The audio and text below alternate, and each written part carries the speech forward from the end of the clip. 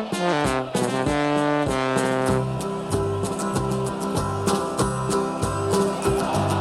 we come, blue and white, and we're looking good. You'll be in for a fight, and we fight pretty good. Getting goals is our job, and we get goals good. Looking good, we are Carlisle United.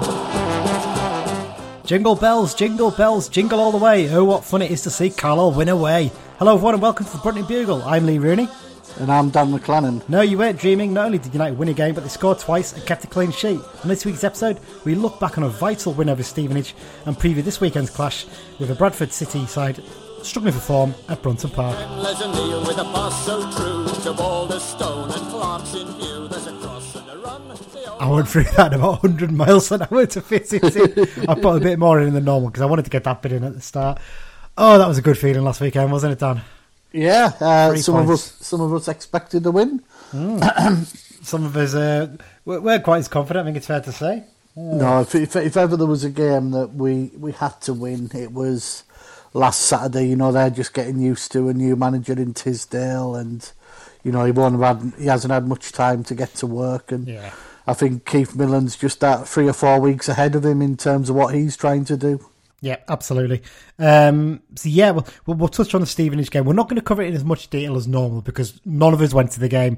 None of us really listened. I didn't listen to the radio because I was actually out having a meal at that time, so unfortunately wasn't able to follow it as closely as planned. Meal on a Saturday afternoon? That's a random time for a meal. Yeah, well, no, the meal was at 4 o'clock? I can't remember now. It was 4 o'clock. Went for a walk in Delamere Forest, basically this big light show thing on for Christmas, so went for a nice pub lunch in Cheshire. Very, very middle-class behaviour. I was going to say, very middle-class. Yeah. Indeed. Well, let's get on to the news, Dan, because that's the bit where we're going to cover in a bit of detail this week, because there's one little bit that's emerged this week, but then there was one bit last week that emerged after we released the episode that was pretty big news, I think it's fair to say. So first up, the bit that emerged this week, that's obviously the news about the capacity at Brunton Park. It's been temporarily reduced. So yeah, United have basically announced plans to change the capacity at Brunton Park. That means there'll be no need to bring in Plan B COVID-19 regulations for home fixtures as long as those plans are in place. So the capacity has been reduced from about 18,000, I think it was previously, Dan, I think. I can't remember. Give or take 1,500 folk, yeah. Yeah, and it's gone down to 9,999, which is one below the trigger for Plan B. That's going to be split into 3,999 terracing and 6,000 seating.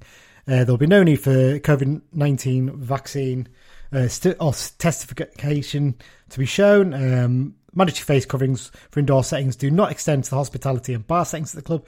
Hence, face coverings in Foxes, the hospitality boxes, lounges, and the West Stand bars are not mandatory, but they are in the East Stand concourse, despite the fact that that's well ventilated because it's open at either end. That's the logic of it, but there you go. Yeah. So yeah, basically no plans for being able to have... I mean, to be honest, this is a logistical decision, isn't it, by the club? Because we've seen this season what a shambles it's been at times with normal tickets. Yeah, it's a sensible operational decision. You know, we're out the cups, so there's no potential big third or fourth round games on the horizon.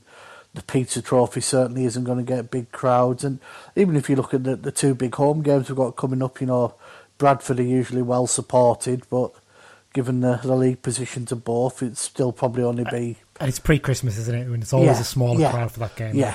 And even with Rochdale on Boxing Day, you know, I mean, they might bring a few up, but even with the usual sort of holiday increase you get on Boxing Day, you're still probably only going to have, 5,000, maybe 6,000 at a push. Yeah. So, yeah, it just saves a lot of paperwork, a lot of hassle, and it's common sense, you know. Yeah, and then, as Greg pointed out, our good friend Greg Bullman pointed out that this season there's been 2 or 3 times when going in, the scanners have failed, even for the QR codes for tickets. So, you know, it saves them doing that, you know, potential queues, and also saves them the time that they're going to have to spend checking for tennis balls in people's pockets as well before the games. So there you go. But yeah, it's attracted a few interesting people on Twitter saying that suddenly Carlisle's their second team who clearly haven't looked into the details of it. One of which is former Premier League footballer and goal scorer extraordinaire Matt Letizia. But yeah, probably best we move on from that quickly. Yeah, one of the Sport for All account, I think it was, wasn't it? Retweeted the news. I think it's been liked 35,000 times, and a lot of anti-vax conspirators have now joked that they're adopting Carlisle. The irony is, if they all came to the match, we'd have to adopt. We'd have to adopt these rules. So that's the irony. But it's a bit of publicity and a bit of good light for a change. So. Yeah. Right. Well, let's move on to the main bit of news then, Dan.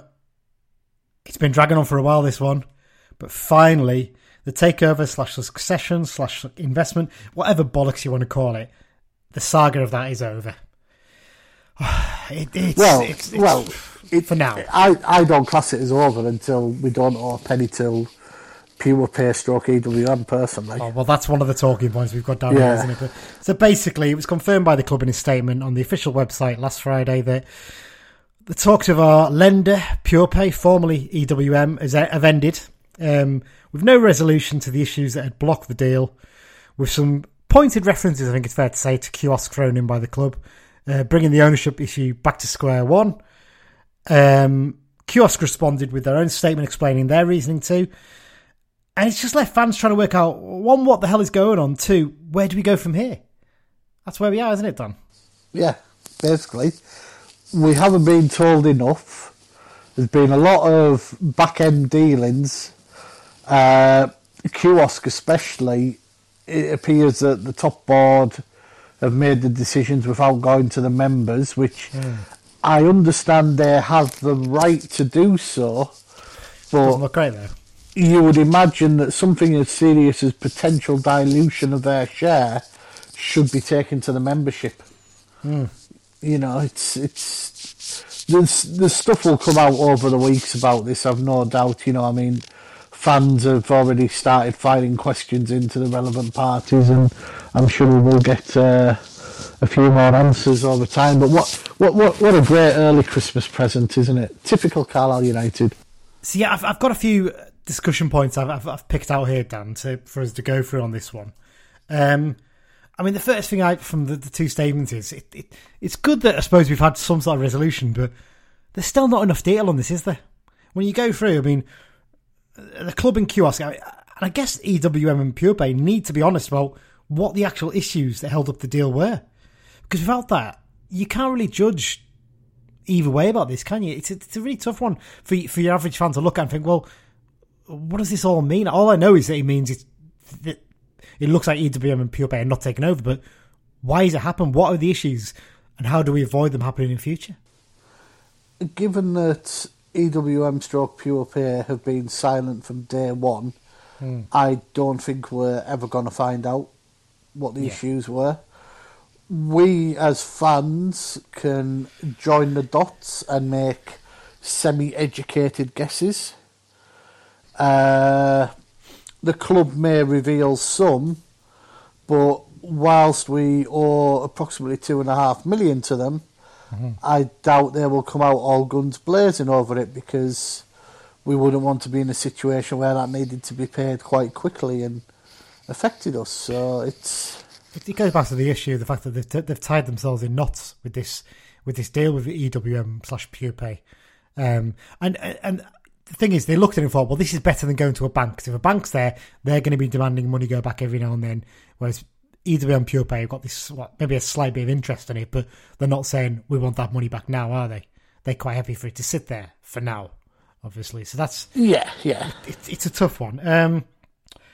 So yeah, I mean, the feeling from some fans, isn't it, that it was a bit of a bullet dodged.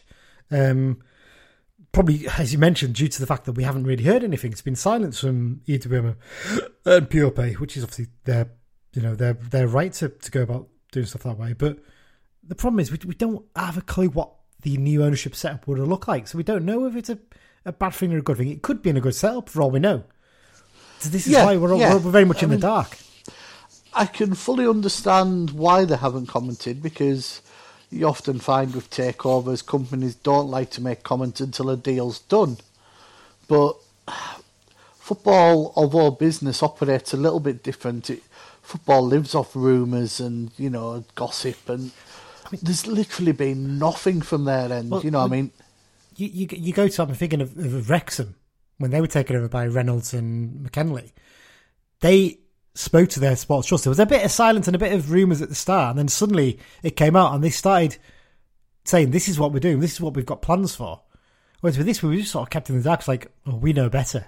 That was the feeling that's the feeling fans take from it, isn't it? Yeah, it's just a mess, isn't it? You know, it's only at Carlisle United could so little words create so much mess. Because, I mean, we've got currently John Jackson, who's part of the EWM Pure Pay setup, on our board. Does he step back from that now? Does he stay until they've got every last penny back? I mean, it would make sense if they're running a setup where they're not demanding we pay it back urgently, but they want to keep an eye and make sure we're not throwing money away for the sake of it when we could be paying a bit back. I think it does make sense that he would stay there, probably. It's also none of his business either, because we're a professional sports club and sometimes money has to go suddenly places. True, but he may take... That's where he's got to make a judgment, isn't he? He's got to look and say, well, actually, I can understand they're in danger of going out of the league, which means they'd get less money, so it makes sense they're going to have to spend a bit of money to keep themselves in the league so that they're in a situation where they definitely can't pay us back any money. That's the way he's probably looking at it. Kiosk. So at first, when the club statement first came out, they came out very much as almost the bad guys, didn't they? Yeah. They countered back very quickly as well. So they obviously, because they're part of they obviously knew a statement would be going out, so they had time to prepare their counter statement. I do wonder if they were almost waited for the club's one to come out, so they probably had theirs more or less ready, but added bits in. Definitely. To counter what was said. Because the suggestion from the club statement essentially is that Kiosk were the ones who put the block on it when EWM Pure Pay wanted to change the takeover slightly last year.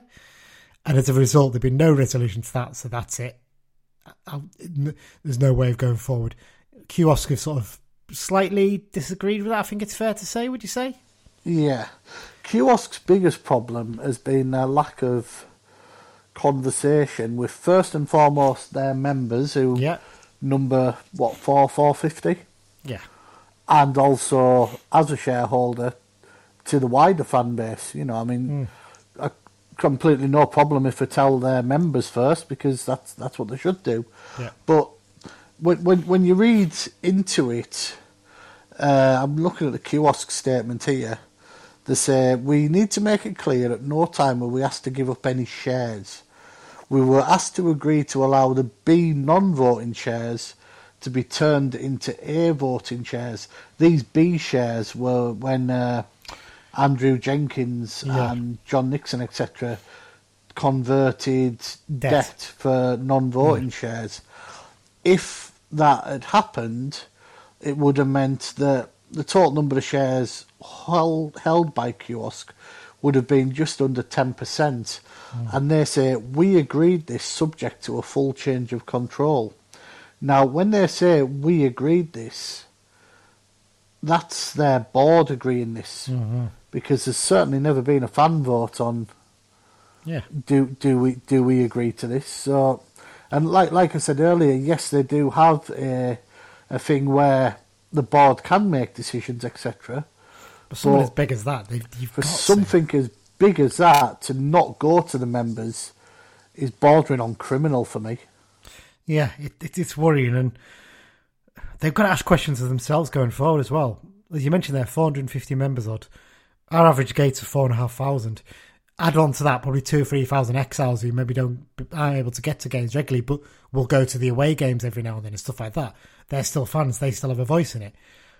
You know, the argument that they maybe only represent about 5% of the realistic fan base of the club. Well, you're talking roughly, as you say, about 10% of an average attendance. But when you chuck in the likes of shift work and people who can only attend, maybe once a month, or, and not everyone attends every game at the same time, you probably, like you say, you probably are looking at, 5, 6, 7%. It's quite poor, especially when you look at clubs like Exeter, where everyone's a member. 3,000 or 4,000 at Exeter. Obviously, not everyone's going to want to join something like that. That's fine, but no. You should be aiming to get at least pushing on 30-40% of your fan base signed up. Something like this. Yeah. Really is what you should be aiming for. There should certainly be no reason why we don't have 1,000 members of our trust. considering that they own a share of the club. And then you go back to the issue. When you go to the AGM, only 40 people voting, isn't it? 40, 50 people voting max? Yeah. That's not great. that really isn't great at all. But there you go. That's certainly a different issue altogether, isn't it? I mean, just one more thing on them. It's like, what's the point of them having this agreed to confidentiality, etc.? They've got the blocking power at the club. They've got the blocking power in terms of takeovers. They're the ones with the power here, so they can turn around and say, "No, we will go to talk to you about potentially diluting our thing or doing this and that, but you've got to speak a bit more to the fans about exactly what your plans are for the club." That has to be and they've got to be brave, and they've got to.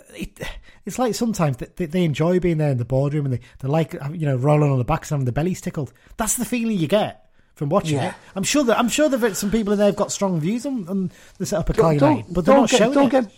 Don't get me wrong.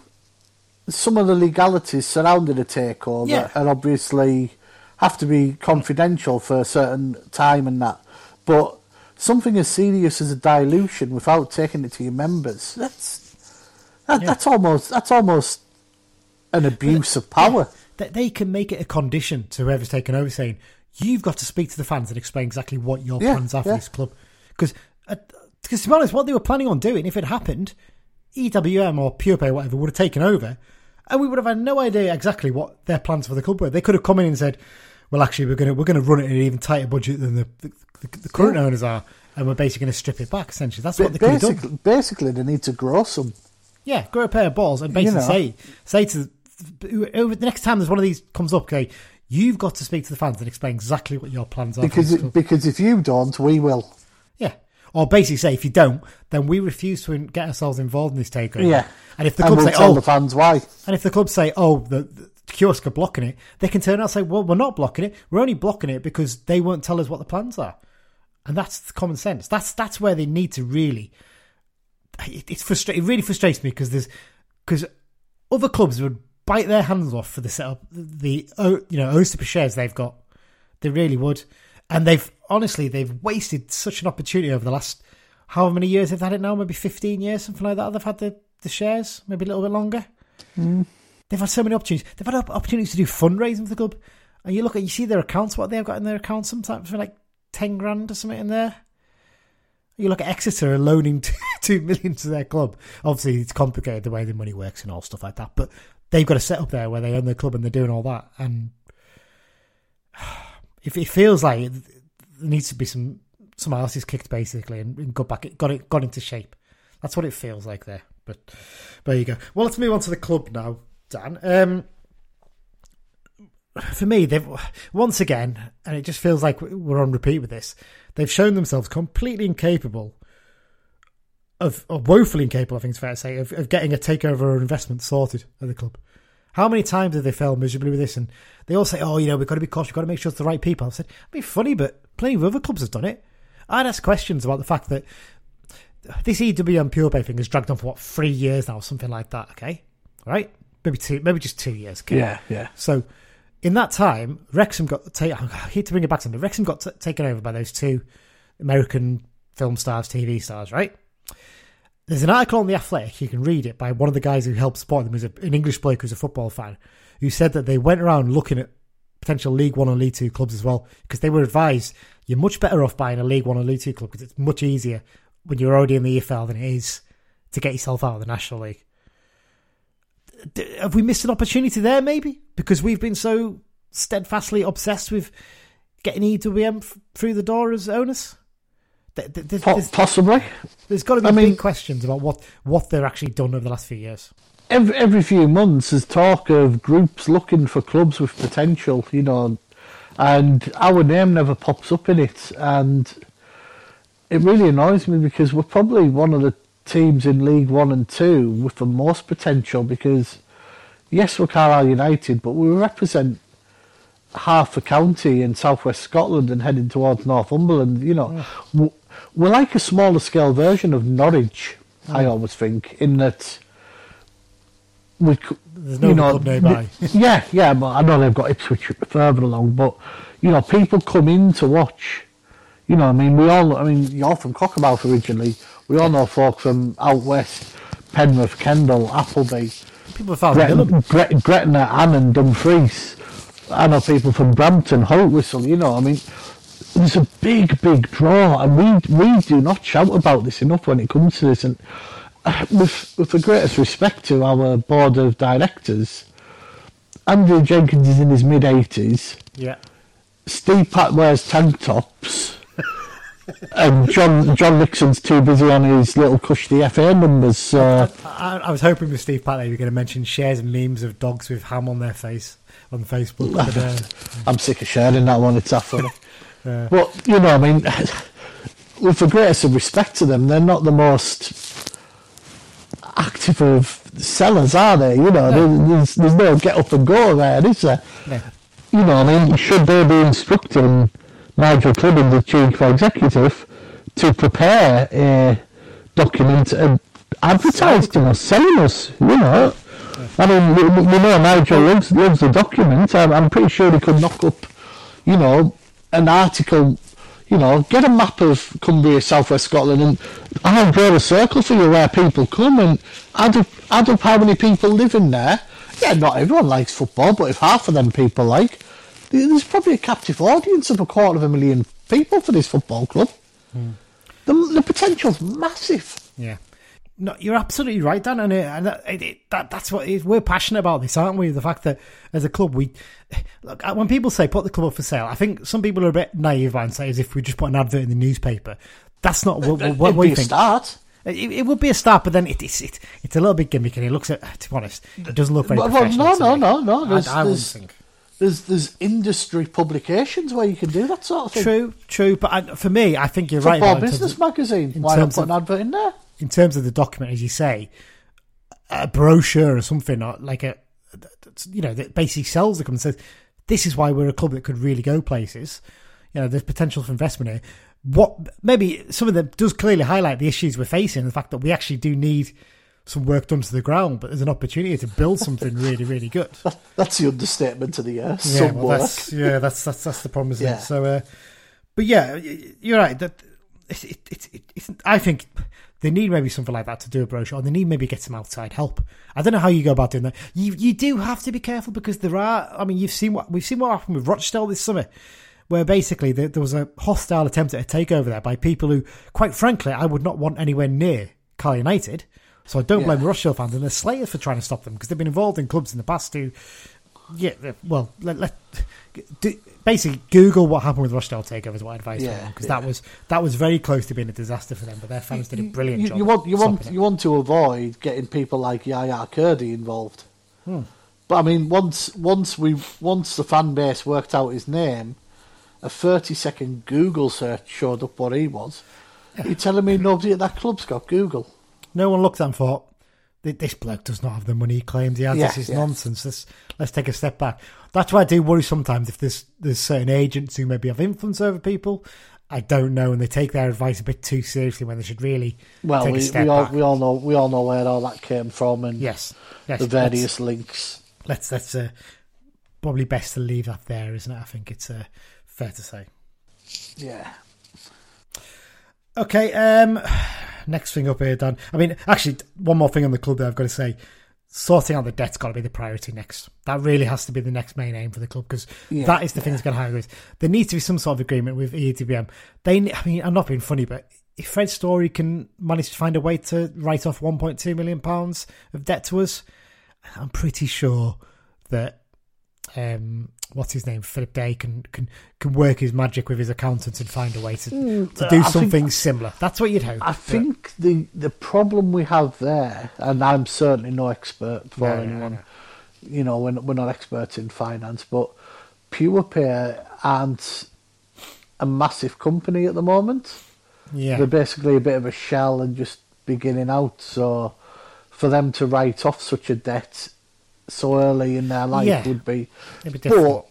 But there likely is ways and means. I mean, ideally, say it's at $2.5 million, then the club just say, right, 10 years, we'll give you, stop the interest on it because it'll kill us. 10 years, you can have $250,000 a year, and we'll just get on with it. Yeah, it'll affect our budget sometimes, but it's one of the we need to get rid of it, don't we? Ideally, if they could help us by just writing off somehow, that would be the best way of happening. Or we basically just need to wait for Dean Henderson to get sold, which seems to be the plan of the club at the moment, doesn't it? A couple more points before we move on to talk about the Stevenage game finally. Let's talk about the elephant in the room then, Dan. Mr. Holdsworth. So if the planned takeover with Pure Bay EWM is off, what's the need for David Holdsworth to still be employed by the club in the director of football role? Well, as regular listeners will know, I'm an advocate of a director of football role. I think in the modern game it's essential. And as regular listeners will also know, we're probably in agreement that on performance, David Holdsworth possibly isn't that man. And for what he claims to do, we're being very polite and fair here. Yeah. Does it get to a point where at the end of this season we say, thanks very much, off you go, let's advertise it properly and get a proper man in? Or get someone in who maybe has some connections with the club in the past who would be good for that role. A name that we've both suggested in the past would be good at it. Greg Abbott. Get someone in who has some connections at football clubs. That would be a good idea. Yeah, just in general. We all know Greg's got hundreds of contacts, hasn't he, from when his time as his manager. But yeah, I mean, that's off to another point there. I mean, we all know exactly why he's putting that role in by who, don't we? Yeah. So they've not got that same connection anymore. They're literally just the lender now. They're not the potential future owner, right?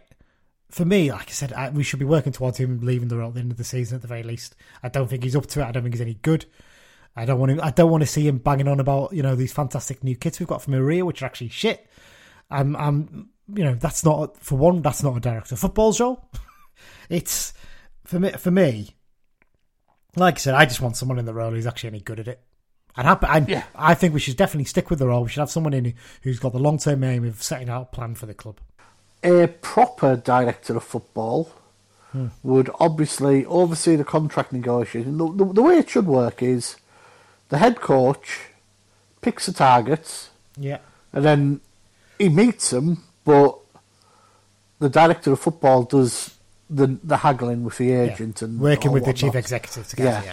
But also the director of football should also be working with the youth team and the academy to sort the pathway. I don't know. I couldn't honestly sit here and say how much involvement David Holdsworth has with that side of it.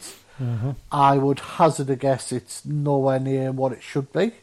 If it is, I'll apologise instantly. But I mean, he bangs on about Lewis Bell being so great, and yet what opportunities has he got at the moment? There's an example for you. If Lewis Bell is as good as I say he is, he should be playing first team football now. Yeah, and that's not me being harsh at Lewis Bell. Exactly, we've said this before. It's not his fault. He's been bandied about so much, and also we know he had COVID really bad, and it really hit him. But there comes a time with some of these young players where if they're that good, they should be playing because Kyle Dempsey did, Brad Potts did.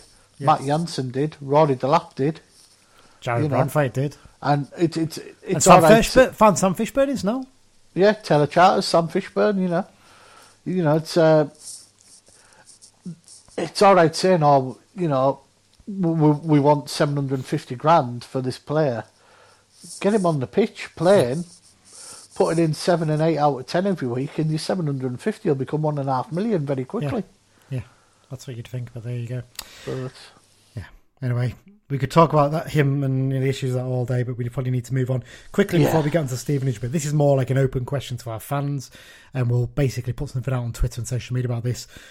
What do our fans actually want from a takeover? That's a big question that we need to have a look at going forward, because we've got to be realistic here. Whoever comes in will inherit all the same issues: dilapidated ground, geography working against us. Here's a thought for you.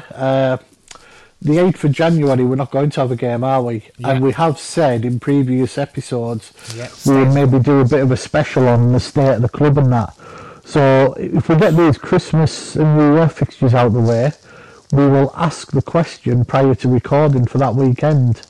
And you can all give us your views and we'll read as many out as we can. Yeah. And then it saves just me, you and Mike just talking non-stop as well. Yeah.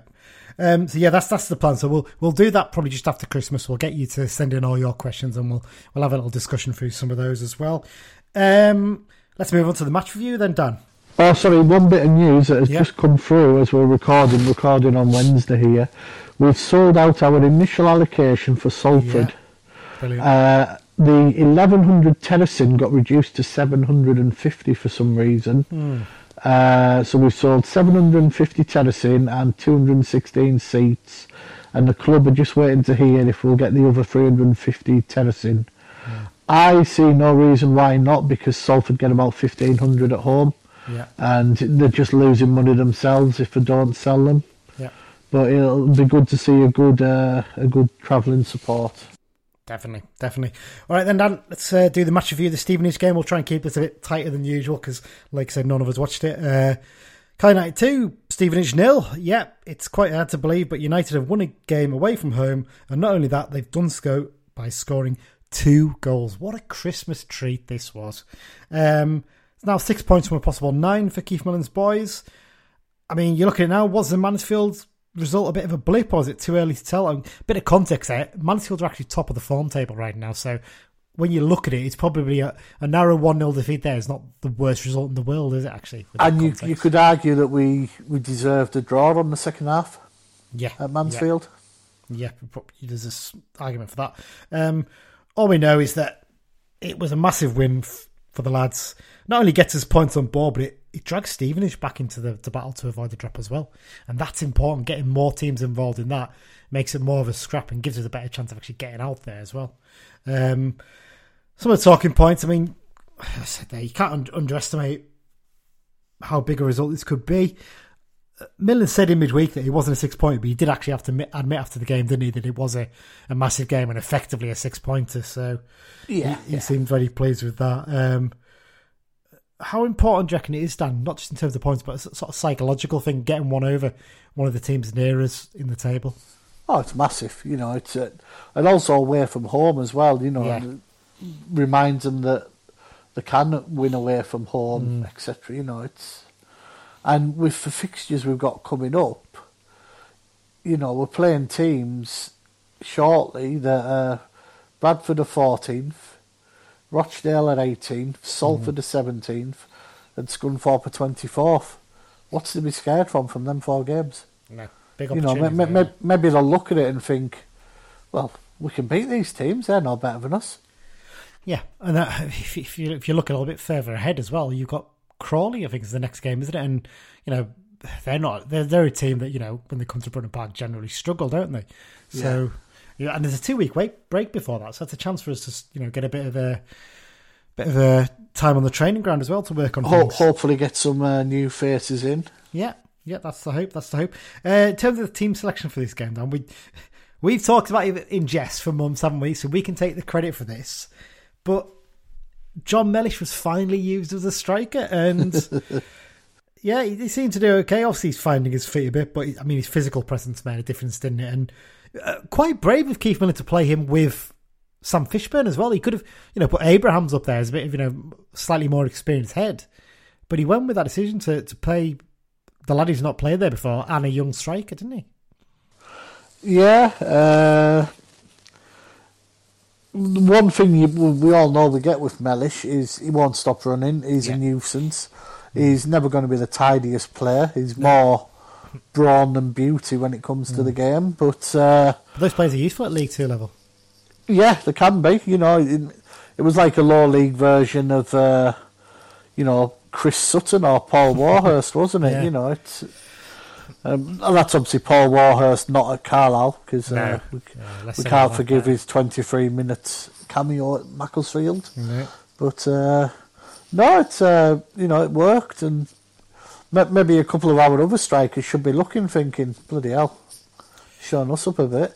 Well, that's a point I put further on for us to discuss there. Well, we might as well say it now.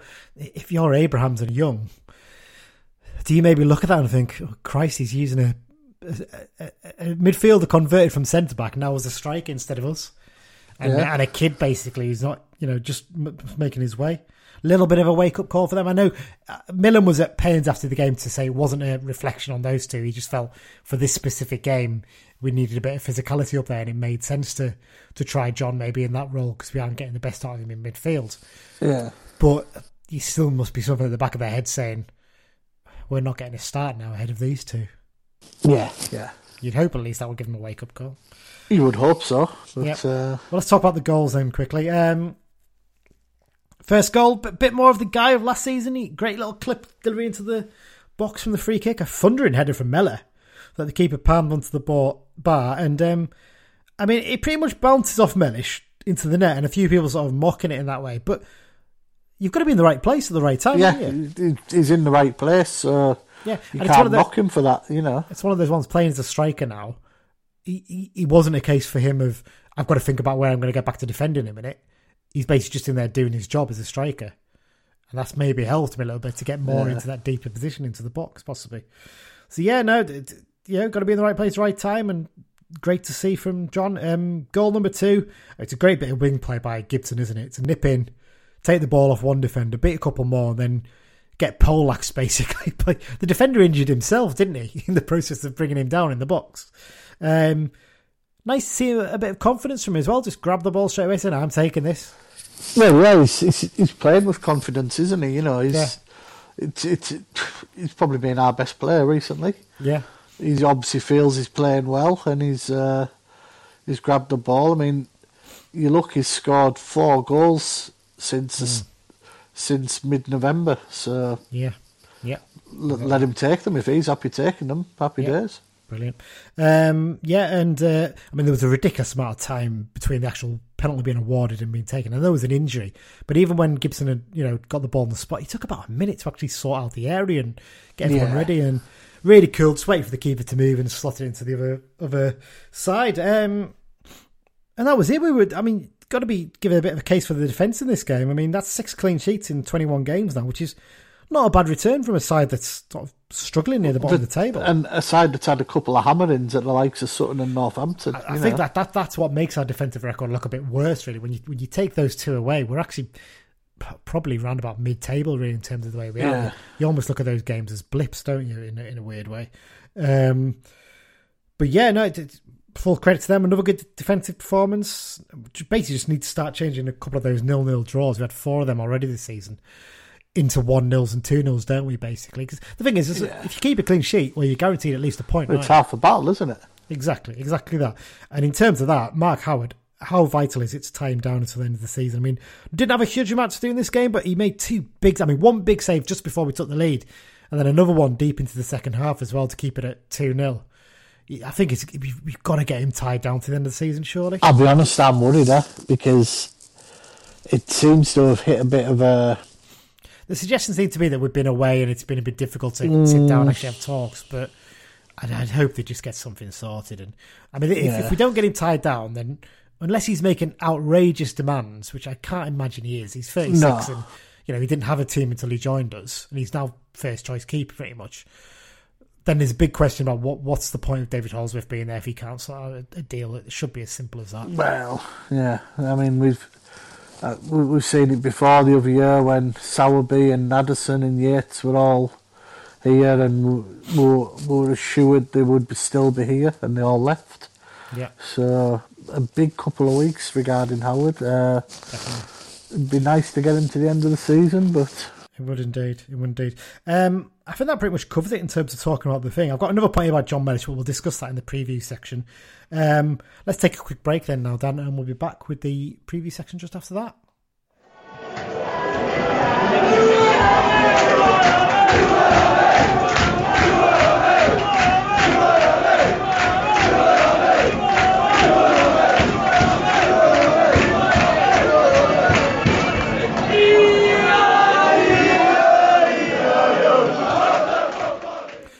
And we're back for part 2 of the Brunton Bugle. Hey, that second part could be right. We could be going up the Football League. Right. With this run of fixtures, you never know. You never know indeed. So we're on to the preview section now. Just a reminder to everyone, you can subscribe to the podcast on all good podcast apps, over Acast, Google, Spotify, Cast or Apple Podcast. You can get them all on there and just click subscribe. And as soon as a new episode's out, it'll appear in your little inbox on the app. And obviously, if you can give us a review on any of those apps, that'd be brilliant. I had a look the other day. I think we've got about 50 reviews on Apple Podcasts now, and I think it's an average about 4.9 out of 5. Yeah. So brilliant. There's only one bad one, and let's just say we're a bit embarrassed for the person who did it, because we know who you are. Yes, and we won't say any more than that. Well, it's very easy to work out when you look at the other reviews they've done on there. So let's just say that. That's none of our business. Indeed. It's their choice. If that's their opinion, that's their opinion. Just happens that 99% of the other people disagree with them. So as well as that, you can follow us on social media at Brunton Bugle, or search for Brunton Bugle on Twitter and like our page. We're also on the Be Just Unfair Not group and on the Cumbrians.net message board as well.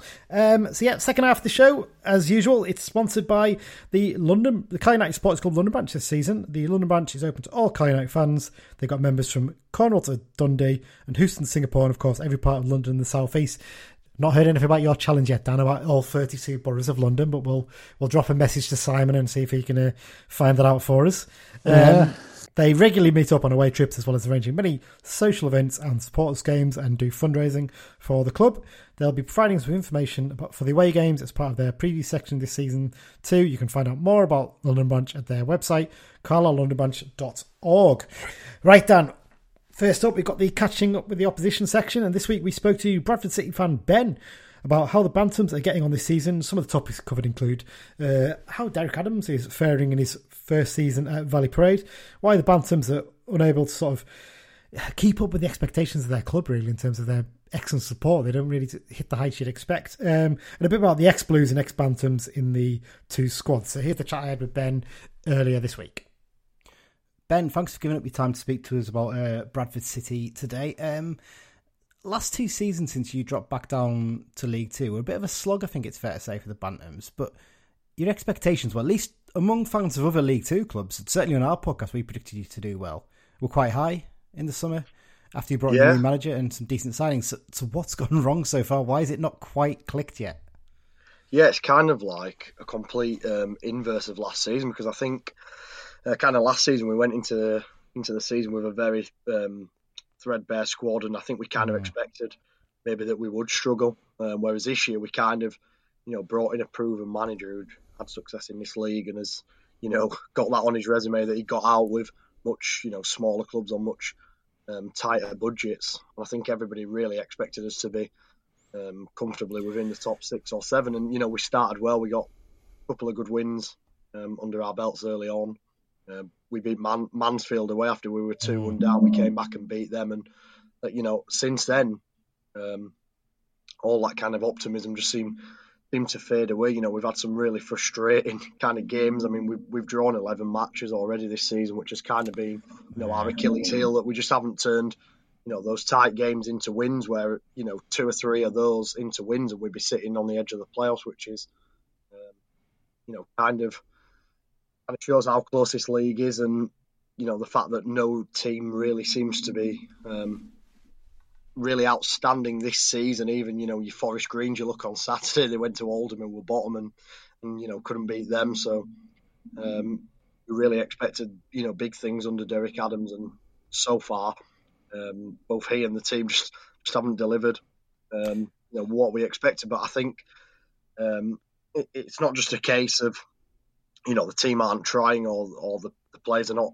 not maybe bought in to the project yet. I think it's more one, a bit of bad luck that we've had so many injuries to key players already this season. I think 2, the quality maybe isn't there. The recruitment has maybe let us down in terms of the players we've brought in, and not really players that are going to be pushing for promotion to League One, or would be able to hold their own in League One. And I think 3, it's been a bit of a culture shock for Derek Adams, that he's kind of at a club that needs to play on the front foot, has high expectations, whereas maybe before he's been at clubs that have been the underdog and have kind of accepted that, look, we're not going to control the game, we're going to hit you on the counter attack, we're going to find ways to win the game. And I think that's maybe the difference with Bradford City compared to a Morecambe or a Ross County. No offence intended.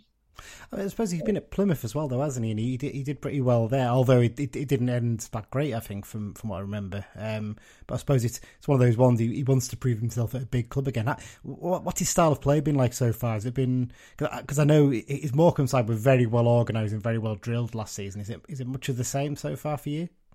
Yeah, so I think that obviously the thing with Derek is like it's his way or the highway. So he's not, he's not going to compromise on his style, and he's not going to compromise on the players and the staff he wants to bring in. And that's something that I think our ownership has had to kind of relinquish, because whereas before we've had maybe like a stronger control over the recruitment and things like that. So we actually had a head of recruitment who we brought in January this year, and he kind of oversaw the signings in January. And after this summer window, which Derek didn't seem impressed with the players we brought in, he's actually been sacked now already.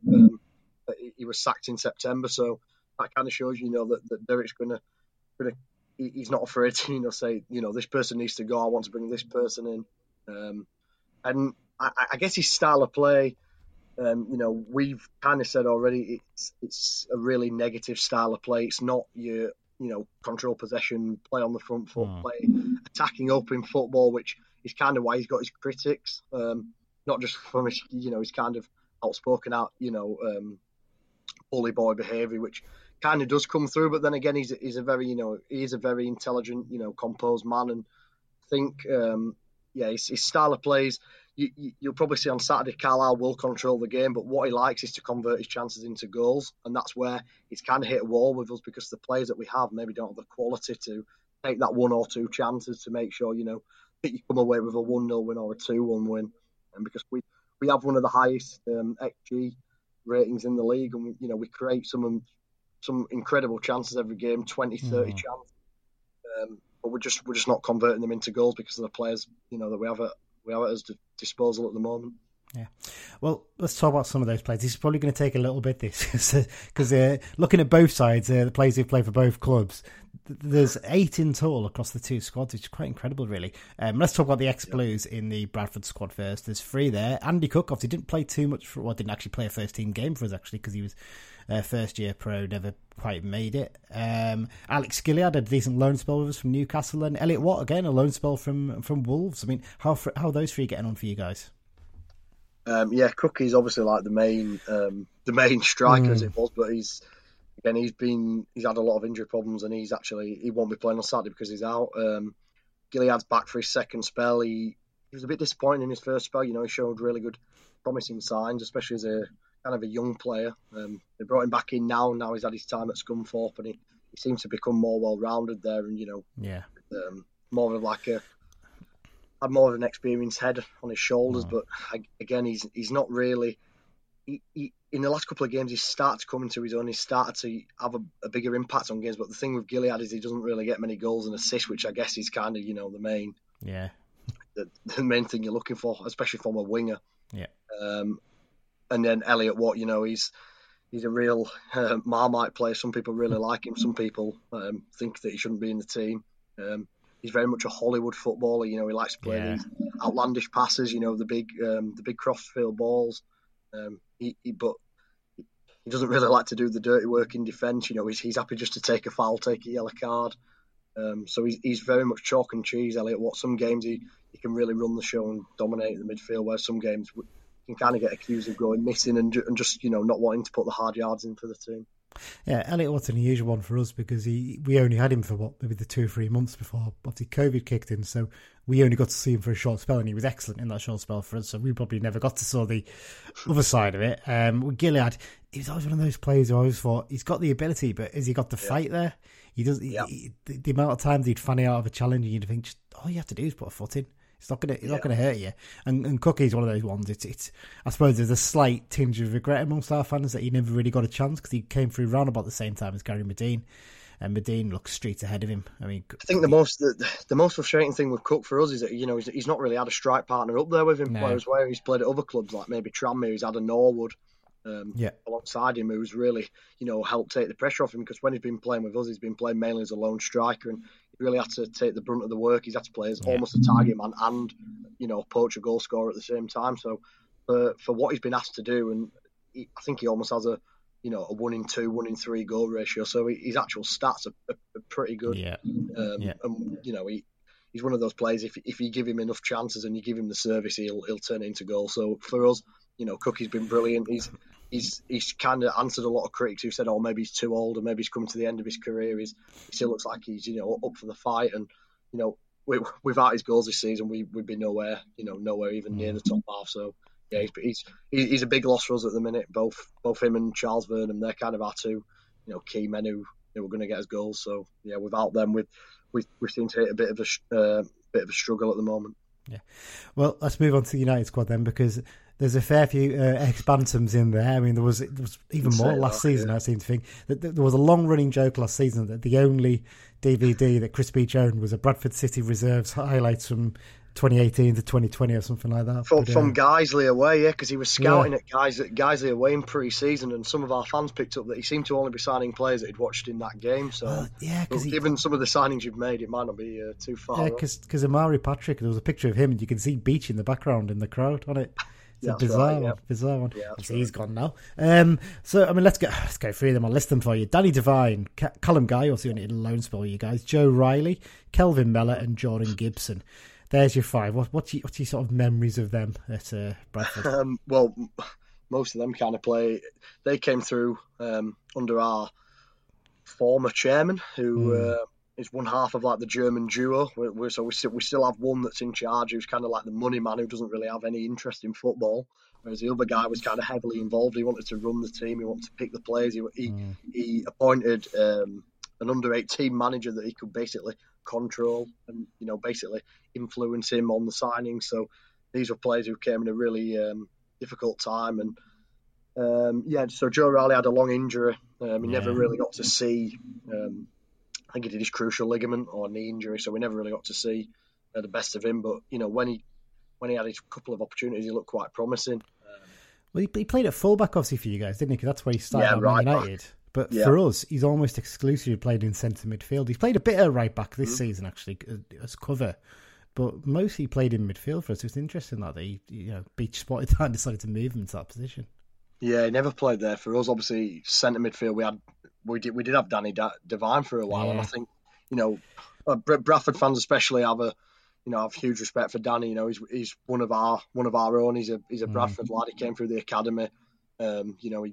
He always said like how proud he was to represent the club and play for the club. So, it'd be good to see him again this weekend. He was one that really, under McCall at the start of, it was the 18-19 season or 17-18 season, he really got a run in the team, and he seemed to be nailing down a position. But then, when results kind of went bad, he kind of became the scapegoat as, he's a young lad, let's get a more experienced player in to replace him. And he just never seemed to be settled in the side. And it's good that he's managed to go out and get an opportunity to play football. Callum Guy as well, another one who came in on loan, and he didn't really make a huge impact. You could see kind of signs of quality from him, but never really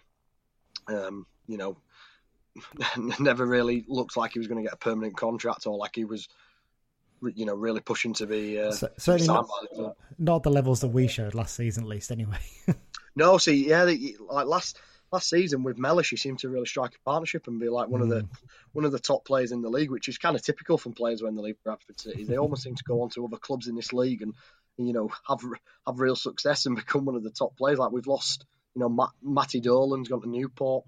I think he's one of the best midfielders in this league at the moment. Tim Dieng went to Exeter, another one who's absolutely thriving at Exeter and looks a completely different player. So we weren't too surprised to see, Callum Guy, Amari Patrick, those kind of players go to Carlisle and succeeding. But obviously from what you've been saying, his purple patch has kind of died out a bit, and he's not doing as well this season. And obviously the last two, Kelvin Mellor and Jordan Gibson. I think you mentioned that Gibson didn't have the best of spells of you, did he? Yeah, two players that might not get as good a reception on Saturday. Kelvin, is a top professional, and I think you can never say he didn't give 100% for the club, but for us, he just seemed to completely lack any sort of ability. We had a running joke that the only reason he's in the team is because he has a long throw. used to completely abuse the fact that he had. I don't know if you guys use it. We've never used it once. It's weird because last season you probably remember that we used to just launch it into the box with Coyote every chance we got because he had a monster of a throw in him. But this season, Beach sort of quietly dropped it towards the start of the season, and Keith Millen just hasn't bothered since he's come in because we haven't got any big players anymore. That's the problem. So, well, you'll see on Saturday that we still insist on using a long, not long throw that's just completely aimless and is actually aimed towards Alex Gilead to flick on. So you'll have a good laugh at that because he can't actually win a header. So, pretty interesting tactic that seemed to begin under the Kelvin Mellor era. He just used to launch it aimlessly into the box and never actually resulted in a goal. But yeah, he had some really, really difficult games. Boyer seemed to really like him, Gary Boyer, when he was our manager. Kind of took him as like a leader in the dressing room, but I don't really think he accepted that role much. And yeah, he really got some stick towards the end of Boyer's reign. And then once McCall came back in, I think Mellor completely got left out of the team and actually brought in a young lad, an 18-year-old who was again from our academy, Finn Cousin Dawson, who's now internationally. He kind of just took over, and then Mellor left for Morecambe, I think it was. He went and played under Derek Adams. Ironic that. But Derek will know. And then who's the other one? Jordan Gibson. Jordan Gibson, yeah. Yeah, he's a complete enigma. Played in a pre-season friendly against Sunderland while he was on trial with us, and he actually kissed the badge in front of the Kop when he scored. So from that moment, he became a bit of a strange player because not really something you'd expect to see in a pre-season friendly from a trialist. No, certainly not. But yeah, he's one of those. He showed incredible signs of potential, and he looked like a really talented, skillful player, but never in games seemed to. First of all, he never really got a chance in his first season when he actually signed a short contract, but then when he got given the chance, a lot of people questioned his attitude on the pitch. He looked very much, unreliable. Didn't seem to work for the team. Tried a lot of skills. Again, another like Hollywood YouTube player who maybe thought he was better than he actually was. But to be fair to the kid, he seemed to have knuckled down. He went over to Ireland. Got a bit more experience of professional football and seems to have come back to Carlisle and hit the ground running, which is good. A lot of Bradford fans remember him for his dad, who was on Twitter. He's really outspoken about him. It was almost like the Devante Andy Cole situation that we'd had a couple of years before, where his dad was really bigging him up and saying, this guy's too good for this club. He should be playing at a higher level, and why is he not playing all this? So that kind of left a sour taste in some fans' mouths and kind of made him a bit of an outcast amongst the support because they just didn't really get his whole attitude and demeanour. So, yeah, but look, it wouldn't surprise me because we have a terrible run with ex-players coming back and scoring against us. So I fully expect to see him on the score sheet on Saturday. And with the way he's been scoring at the moment, I'd almost put my house on him getting a goal this weekend. Yeah, it's interesting when you mention about him doing all the skills and things like that because it's one thing we've picked up on our pod is that sometimes he just tries a bit too hard to be the one who makes something happen, and sometimes you think just play a simple ball and then do your bits further up the pitch. It's frustrating, but you're right. I think going to Ireland seems to have toughened him up a little bit at least as well because he seems to cope quite well with the physical side since he's arrived with us. I think that's pretty much it, Ben. Thanks for your time. Before you finish, do you want to give us a prediction for this weekend's game? We always like to ask the opposition for a prediction. Quite often they don't want to give one. But, if you want to give one, that'd be great. Well, I've been to Brunton Park I've been personally 4 times. I've never seen a score there, so you're already off to a good start. I mean, it'd be pretty much impossible not to predict a draw because, like I say, I think 9 of his last 11 games have been draws. So, given what we watched 2 years ago when we last obviously came up with some away support, which was on a cold miserable December afternoon, which I'm predicting could be quite similar to what we see this Saturday. I think I'll go for another 0-0 again. A lot of depression, a lot of kind of misery in the air. Yeah, I think it'd be a pretty hard fought game, and it probably one goal nicks it either way if it's not going to be a ball draw. Cheers, Ben. Thanks for your time. No worries, mate. Cheers. Yeah, thanks once again to Ben for giving up his time to speak to us. Interesting little chat there. Interesting to see, they're sort of faltering Bradford, aren't they, really? They're not being poor. They're drawing a lot of games, but they're just not getting those wins at the moment. You almost look at Bolton last season, don't you, and think it might just click for them second half of the season. And, if they can sort out a few of their injury issues, they'll probably start pulling up the table, I think. Referee for this weekend, it's Andy Haynes. It's his 15th season as an EFL referee. It's one of the names you always see, don't you, on the programmes you recognise. Usually takes charge of 3 or 4 of our games a season. He's actually taken charge of 19 games so far this season, having got 50 bookings and no red cards yet. He last took charge of United for the 2-1 home defeat to Cheltenham Town last season, where no players were booked. Classic clash. Difficult one, this one. You know what? It's not a classic. Classic in one sense. It's a match from the archives. I should probably rename this section, shouldn't I? Because it's a big defeat this week. Because the thing is, we haven't actually played them that often. Because they've generally been in a higher division than us, or when we were in the higher divisions, they dropped down quite a bit. So it's kind of a weird one. We sort of passed each other on the way a lot of the time. But yeah, I've basically gone back to August 2013. Bradford City 4, Carlisle United 0. I think this is only fair considering what I did to the Shrewsbury fans last week. It's 8 years on. You can sort of look at this, Dan, can't you? It's sort of a big turning point in United's history, or recent history at the very least. The budget was massively cut at the start of the season, wasn't it? You could tell that with the recruitment we made. I mean, Lewis Guy was a marquee signing, for crying out loud, which tells you all you needed to know. And it's sort of a, you can almost look at it as leading to the ongoing malaise that sort of leaves us floundering in EFL. Never mind, struggling to stay in the EFL even. Not even trying to get out of League 2 to League 1. That's the feeling I get when you look back at this game, don't you? Did you go to this one? No, and I'm glad I never.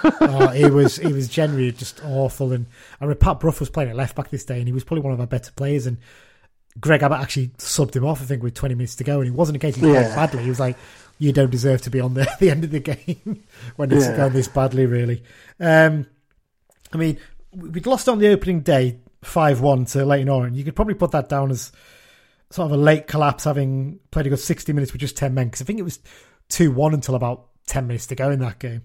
But I mean, this one was just a shambles from start to finish. It could have been 8 or 9. If you watch the highlights back on the club's YouTube, there actually isn't a single Carlisle United chance on those highlights. And that's an accurate reflection of the day. That's how bad it was. They could have been 3 up early on due to defensive mistakes before Mark Yates gave them a lead on 25 minutes. He cut in from the left and smashed an unstoppable right foot shot into the top corner from 25 yards. Nothing they could have done about this goal. It was a brilliant goal, fair play. But then they doubled their lead on 25 minutes when Paul Furwell, he slotted in as centre-back this day, despite the fact that Mike Edwards was on the bench, which shows you how badly that signing of Edwards went when he couldn't even get in the team over a midfielder. I mean, Furwell tried to head it back to Gillespie, didn't put enough on it.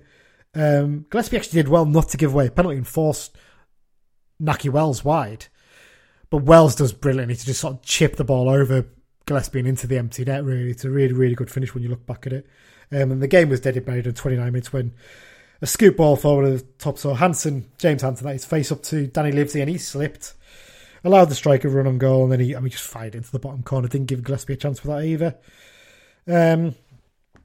2 smart saves from Gillespie kept the score to 3 until substitute Kevin Feely, God, there's a name from the past, made an almighty cock-up on his debut. He basically passed it straight to Naki Wells. He was away on the right, and he played it over to Gary Jones, who was never going to miss from the penalty spot with just Gillespie to beat. 4-0. I mean, it could have been 5 late on. Gillespie made a decent block save, and Livesey followed with a block. But I mean, it's fair to say, I've never wanted a final whistle more in a long time than that game. It's basically a game, you look back, it's emblematic of the ongoing issues at the top of Brunton Park that continue to haunt the efforts to progress as a club, don't they? And I think that sums it up quite perfectly. I mean, looking at the team, it's just a mess, isn't it? Really, you got Brough at left back, Potts playing at right back still back then. Paul Black came on as a sub for Pat Brough, who we signed on loan from Mansfield Town. Black, Lynch and Feely. What a set of subs. Yeah. And that was Jack Lynch's own appearance for the club. Yeah. Very feel for the lad in that sense. But yeah, and even the bench, the remaining subs were Greg Fleming, Alex Salmon, Mike Edwards and David Simonson. Yeah. Desperate, really, wasn't it, back then? Anyways. Let's move on to the play for both section. Dan, this is your section, your chance to tell us about one player who's played for both clubs. Right, I've picked a player he's 50-year-old now, and he was born in Lutterworth in Leicestershire, but he started his career at Manchester City, and he actually played a few games for Manchester City. It is David Brightwell. I thought it was. I was looking through the list there and trying to work out which one it was. And I was like, he played quite a few games for Man City. Not as, his brother Ian played a few more type thing, but towards the end of his time, he started going out on loan. He had an early loan at Chester when he was a boy. Then he went to Lincoln and Stoke, and he went to Bradford on loan, and he ultimately signed for them. But he only made about 23, 25 appearances in a couple of years, and he himself went to Blackpool on loan for a couple of games. Then he moved to Northampton for the season, did all right. Then he moved to us for 2 years. And he's always sort of the forgotten man of the Jimmy Glass game, isn't he? Because he scored the equaliser. It was actually a bloody good goal. Well, you know what people forget about that season as well is, I think we had something like the third or fourth best defence in the third division that season. We had a really good defence. We just couldn't score goals. No, that was the problem, yeah. Yeah, but no, he had a good couple of years with us. And in fact, when he left us, he went to Hull City for a year. And then he had another year at Darlington. And, he is a little... He's a fireman now, isn't he? Yeah, I'm sure I remember. There's an article somewhere online if you look him up. Yeah. And what a lot of people don't realise is he's the son of Olympic gold medalist Anne Packer. Oh, is he? I didn't know that. Yeah, and 400 metre runner Robbie Brightwell. They obviously met when they were on the running scene back in the day. Oh. And as I mentioned, his brother Ian had a fantastic career at Man City. Played about 400 games, including cups, I think. So, that's they played for both this week. David Brightwell. Brilliant. Right, I'm going to bash through these really quickly because we've already done quite. It's a big list. It's a big list, as you'd expect. So, obviously, Greg Abbott managed both clubs, technically. It's a big list because Chris Beach signed half of them. It's true, yeah. It's true. You joke, but yeah. So obviously Greg Abbott, as I mentioned, he managed both clubs because he had a brief caretaker spell at Bradford, but he's best known for being a bit of a Bradford legend, isn't he, for his appearances in the 80s. Paul Anderson, he had a spell there at Bradford City. Tommy Barkas, I think he's going right back in the day for that name. Tommy Black, he's one we mentioned the other week, wasn't he, I think, as well, and another one. Another blast from the past. Mark Bridge Wilkinson had time there. Brightwell, you've also mentioned already. Reece Brown, George Birkinshaw, Danny Cadamarteri. I think he's probably better known for his time at Bradford than he is with us, I think it's fair to say. I always said Danny Cadamarteri would have been nowhere near Brunton Park. Oh, of course he wouldn't, but there you go. Andy Cook, obviously he's still playing for them now. Mark Cullen, he spent time there. Alan Davis is an interesting one. He's one maybe we'll cover on another episode sometime in the future because his story is quite a sad story, but it's a very interesting one. Danny Devine, Jamie Devitt, Scott Doby had a brief loan spell there. Was it from us, actually? In fact, it might have even been towards the end of his time with us. Possibly. Definitely had a spell there anyway. Fred Emery, I think he managed Bradford possibly or something. I can't remember I think he managed us, didn't he? Off the top of my head, I can't remember exactly. Sorry, I've just Googled it while you're talking. Doby's loan spell at Bradford was while he was at St Johnstone. Ah, well, there you go. Dean Furman, obviously probably better known for his time at Bradford as well. Jordan Gibson, Alex Gilead, Matty Glennon, he spent some time there. Les Gore, Callum Guy, Stan Harland, Darren Holloway, Mickey Holmes, Jason Kennedy. I think we signed him from Bradford, didn't we, Jason Kennedy? I seem to remember. Yeah. Off the top of my head. Where am I at? Jason Kennedy, Nathaniel Knight Percival, Richard Liebert. His story is an interesting one as well. Yeah, we always picked him, but we thought it's probably not appropriate to talk about what he got up to. I think it's fair to say. Yeah. Gary Liddell, Peter McConnell, Kelvin Miller, sorry, I've misspelled that again. Josh Morris, Eric Nixon. I was surprised you didn't pick Eric Nixon, actually, because he's he was on the short list. Yeah, because obviously the story with him is the fact that he played in all 4 divisions in one season, didn't he? Yeah, I think he's the last person to do it. Probably one of the only people to have done that. Back when you could do loan spell. Well, you probably could. Well, sorry, goalkeepers can't they? Because it's emergency. Indeed. Eric Nixon, Les O'Neill, Ben Parker, Amari Patrick, Billy Painter, Jordan Pickford, Lenny Pidgley, Ivor Powell, Jason Price, once again, just doing vocal reel on him. He's probably played for them. Jamie Proctor, another one who's played for everybody. Mark Prudo, again, another one who's played for loads and loads of clubs. Ben Richards, Everton.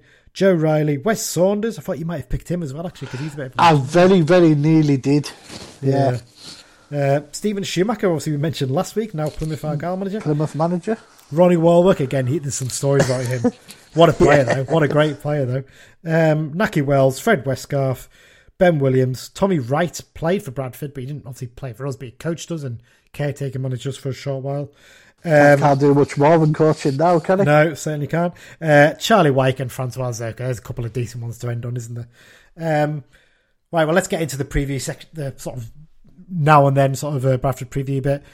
Played them 54 times in our history, 19 wins, 14 draws and 21 defeats. There's a strong argument that they're probably the biggest club in League Two, isn't it? And considering they played in the Premier League, just over 20 years ago now, I think it was. They've been in a League Cup final not that long ago as well. You forget that. They get huge support, but they find it quite tough back in League Two over the last 2 seasons, haven't they? They haven't really hit the heights you'd expect and finished 9th in the first campaign back in, which was obviously interrupted by COVID, and then 15th last season, having at one point been in danger of relegation to the National League, wasn't there? There was a real worry for them. But round about when we played them, actually, wasn't it? I think I seem to remember. They really struggled at that point. Sorry. Just as we were talking there, the club have announced that we've got a further 350 tickets for Salford. Well, there you go. Live news on a podcast. Not much used to be. But I was going to say, when it comes out on Friday morning, they're probably all sold out again. But just to show that we're on the ball, you know. Indeed. They've got some injury and suspension issues at the moment going into this game. Andy Cook's going to miss out, as is Scott Vernon and Isa, who they signed from Scunthorpe not long back. I mean, he's a player who, big things were expected of in the past, wasn't there? But apparently he's out for the season. It's a big blow for them. And their captain, Niall Canavan, he's also suspended for the game. So quite a few big players are not available for this match. And I think in recent years, in terms of management, they've relied on a club legend as a boss that didn't really work out. And then 2 youth team coaches last season, which we did say at the time, the long-term contract for them was a bit of a surprise and a bit of a... I'm not sure why they're doing that. They obviously realised quite quickly it wasn't going to work, and they brought in Derek Adams in the summer, didn't they, Dan? Yeah. People thought it was a bit crazy to leave Morecambe, having took them up, but I think from him it'll have been 2 things. One, there's only so far you can take Morecambe. Yeah. Considering 21st in the league at the moment. And 2, Bradford, as we say, are the biggest club in the league, and they've got the setup to go with it, so no doubt pay better. Yeah, I mean, it's been a bit of a sluggish first few months for them in West Yorkshire. I mean, as you mentioned, they previously won promotion with the Shrimps and Plymouth Argyle, but I think the Bantams represent a bit more of a task like Argyle than Morecambe, don't they? Really, I think it's fair to say. Similar sort of standing in terms of clubs. Just finding it tough to find the right form and get those wins at the moment. That's the problem. In terms of star man, I was going to pick Andy Cook, but obviously he's not available. So Ben kindly recommended that I pick Levi Sutton. He's a bit surprised that he picked this one, but he's the former Scunthorpe United midfield. He found it a tough first season at Valley Parade, but this campaign he's established himself as a first team regularly in that sort of holding sort of defensive midfield role. And I think he's a key part in how they play and the fact that they generally keep it very tight at the back so far. Looking through the squad, Dan, any key members you'd pick out? I mean, I've picked out Elliot Watt as an obvious one, and Gilead and Watt are the obvious ones, given the connections. We know what we can do, but like you say, the injuries they have, especially up front, could work well for us. And obviously Liam Rydhall as well. He's been at quite a few clubs at this level, hasn't he, and done really well in the past. So he's a decent signing. Current form wise, they actually sit 18th in the last 6 games League Two form table. We're now up to 15th. That win has really pushed us up, because we were basically bumbling about 21st, 23rd, 24th basically, and now we've moved right back up, and another win would really push us right up the table. Their current record is, I think, drawn, lost, drawn. And I think they've drawn something like 9 out of their last 11 games. So you can tell by their issues, they just can't finish teams off. That's the problem they've got. And that's with strikers injured. That's no surprise, is it? Yeah, not a surprise at all, really, is it? Let's cover United then, Dan. Callum Guy featured against Stevenage, which was a big boost because there was a concern he was going to miss that because of the knock he picked up against Mansfield. Looks like he's got through that with no problems. So at the moment, injury-wise, we're looking not too bad other than the existing ones. I mean, Zach Clough, Gimme Toure, Joe Riley, Lewis Alessandra, Lucas Jensen and Josh Dixon are the ones who remain not injured. I don't think there's any others I've missed out there, is there? Off the top of my head, no. I think that's all that's out injured at the moment. So, what do you do? Do you stick with the 11 that started against Stevenage? Maybe switch out Fishburn for one of Young or Abrams? Do you persist with John Mellish up front? They always say don't change a winning team, and I think it would be unfair on the 11 that started last week if we did, to be quite honest. I could understand why you might want to take Fishburn out. You might just want to drop him in and out of the team a little bit at the moment, just keep him fresh and keep him, not put too much on him and expect him to play every game, because he played the full 90 against Stevenage, didn't he? And that'll be a tough physical battle against them. But I would like to see him start this one. I think maybe over the Christmas break you could look to put him on the bench for one of those games to give him a little bit of a rest. But yeah. I think with a week's break, I think it's worth having another look at him and definitely. He does, and with any luck, he'll finally get the goal that we're hoping he would get finally for us. He deserves one, doesn't he? Oh, he does, absolutely. So let's do predictions then, Dan. You're up first. What are you going to go for? A nice solid 2-0 win with goals from Jordan Gibson and the Fish. He's going to get that goal eventually, isn't it? And he's going to get it in the 87th minute and then get booked for ripping his shirt off. Well, I'm going to go for more or less the same. I'm going to go for a 2-0 win, but I'm not going to go for... I'm going to go for Danny Devine to get his first goal for the club and Sam Fishburn to get the other as well. That's the prediction I'm going for that. Now, Mike's just sent me over his prediction, so I don't know what it is yet. So let's hear what Mike's got to say for this one. I'm feeling confident, so I'm going to go for another 2-0 win, and I think the Fish is finally going to get his goal, and you wait ages for one, and two come along at once, so he's going to get a brace. Ooh, nice and confident. A brace for the Fish. There you go. That's the match predictions of the way. So there's not really much jeopardy there. Just basically, who's going to score the other goal? We've all said 2-0. We've all backed Sam Fishburn to score at least one. So it's whether who can score the other goal, basically.